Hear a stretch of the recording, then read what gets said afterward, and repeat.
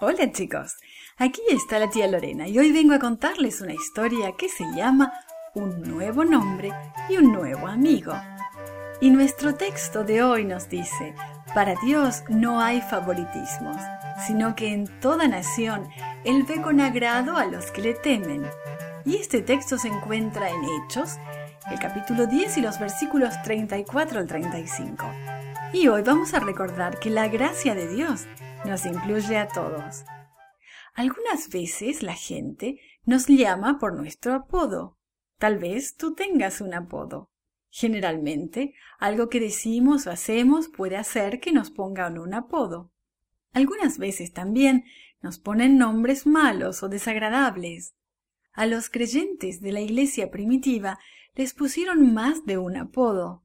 Uno de ellos se hizo muy popular y se sigue usando todavía. Se estaba volviendo muy peligroso creer en Jesús y permanecer en Jerusalén. Saulo y los demás dirigentes judíos estaban llevando a la cárcel a los creyentes. Algunas veces eran azotados y otras veces eran condenados a muerte. Por esta razón, muchos de los nuevos creyentes comenzaron a huir de Jerusalén. Muchos nuevos creyentes se fueron a vivir a las aldeas, pueblos y a otras ciudades. Estaban muy felices y llenos del gozo que viene de seguir a Jesús. Simplemente no podían dejar de contar a otros acerca de su nueva fe. Las nuevas de la vida, muerte y resurrección de Jesús comenzaron a esparcirse por todas partes.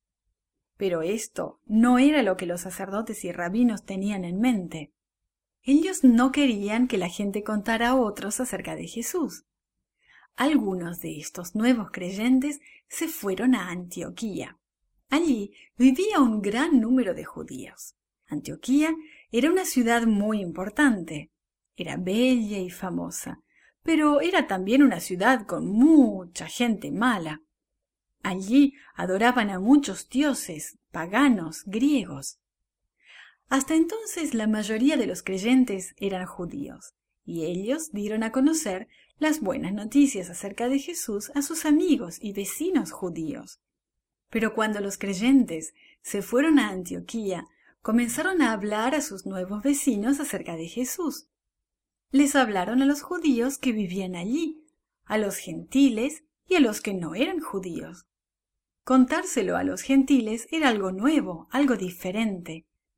El Señor bendijo a los creyentes al esparcir las buenas noticias de salvación y un gran número de personas se unió a la iglesia primitiva. Pronto llegaron a los apóstoles y a los demás creyentes en Jerusalén las noticias acerca de los conversos gentiles. Algunos de los dirigentes judíos se preocuparon mucho. No estaban seguros de que Dios deseaba que toda la gente escuchara las buenas noticias.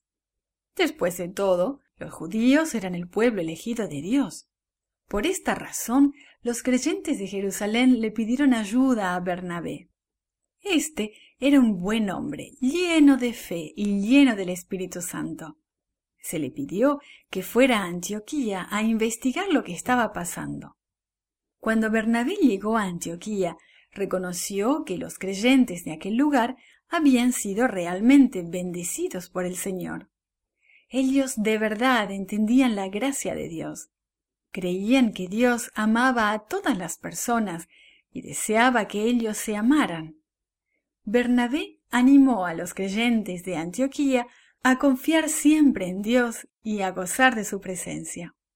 Les predicó a los gentiles y muchas otras personas decidieron seguir a Jesús. Muy pronto, Bernabé se dio cuenta de que necesitaba ayuda. Había muchas personas con las que debía hablar de Jesús. ¿Quién podría ayudarlo? Entonces él pensó en Saulo. Recordaba la forma como Saulo había cambiado después de encontrarse con Jesús en el camino a Damasco. Hasta su nombre había cambiado, porque ahora lo llamaban Pablo. Así que Bernabé comenzó a buscar a Pablo. Viajó a la ciudad de Tarso donde Pablo había nacido. Allí encontró a Pablo enseñando a otros acerca de Jesús. Pronto le contó a Pablo la gran obra que tenía que hacerse en Antioquía. Así que Pablo y Bernabé viajaron a ese lugar. Allí comenzaron a trabajar juntos esparciendo las buenas noticias del Evangelio. Durante todo un año predicaron a los judíos y a los gentiles. Durante un año esparcieron las buenas noticias acerca de Jesús y creyeron muchas personas, judíos y no judíos. Debido a que los creyentes hablaban mucho acerca de Cristo, fueron llamados cristianos. Pronto, ese nombre se extendió por todo el Imperio Romano. Pero fue en la ciudad de Antioquía donde fue usado ese nombre por primera vez.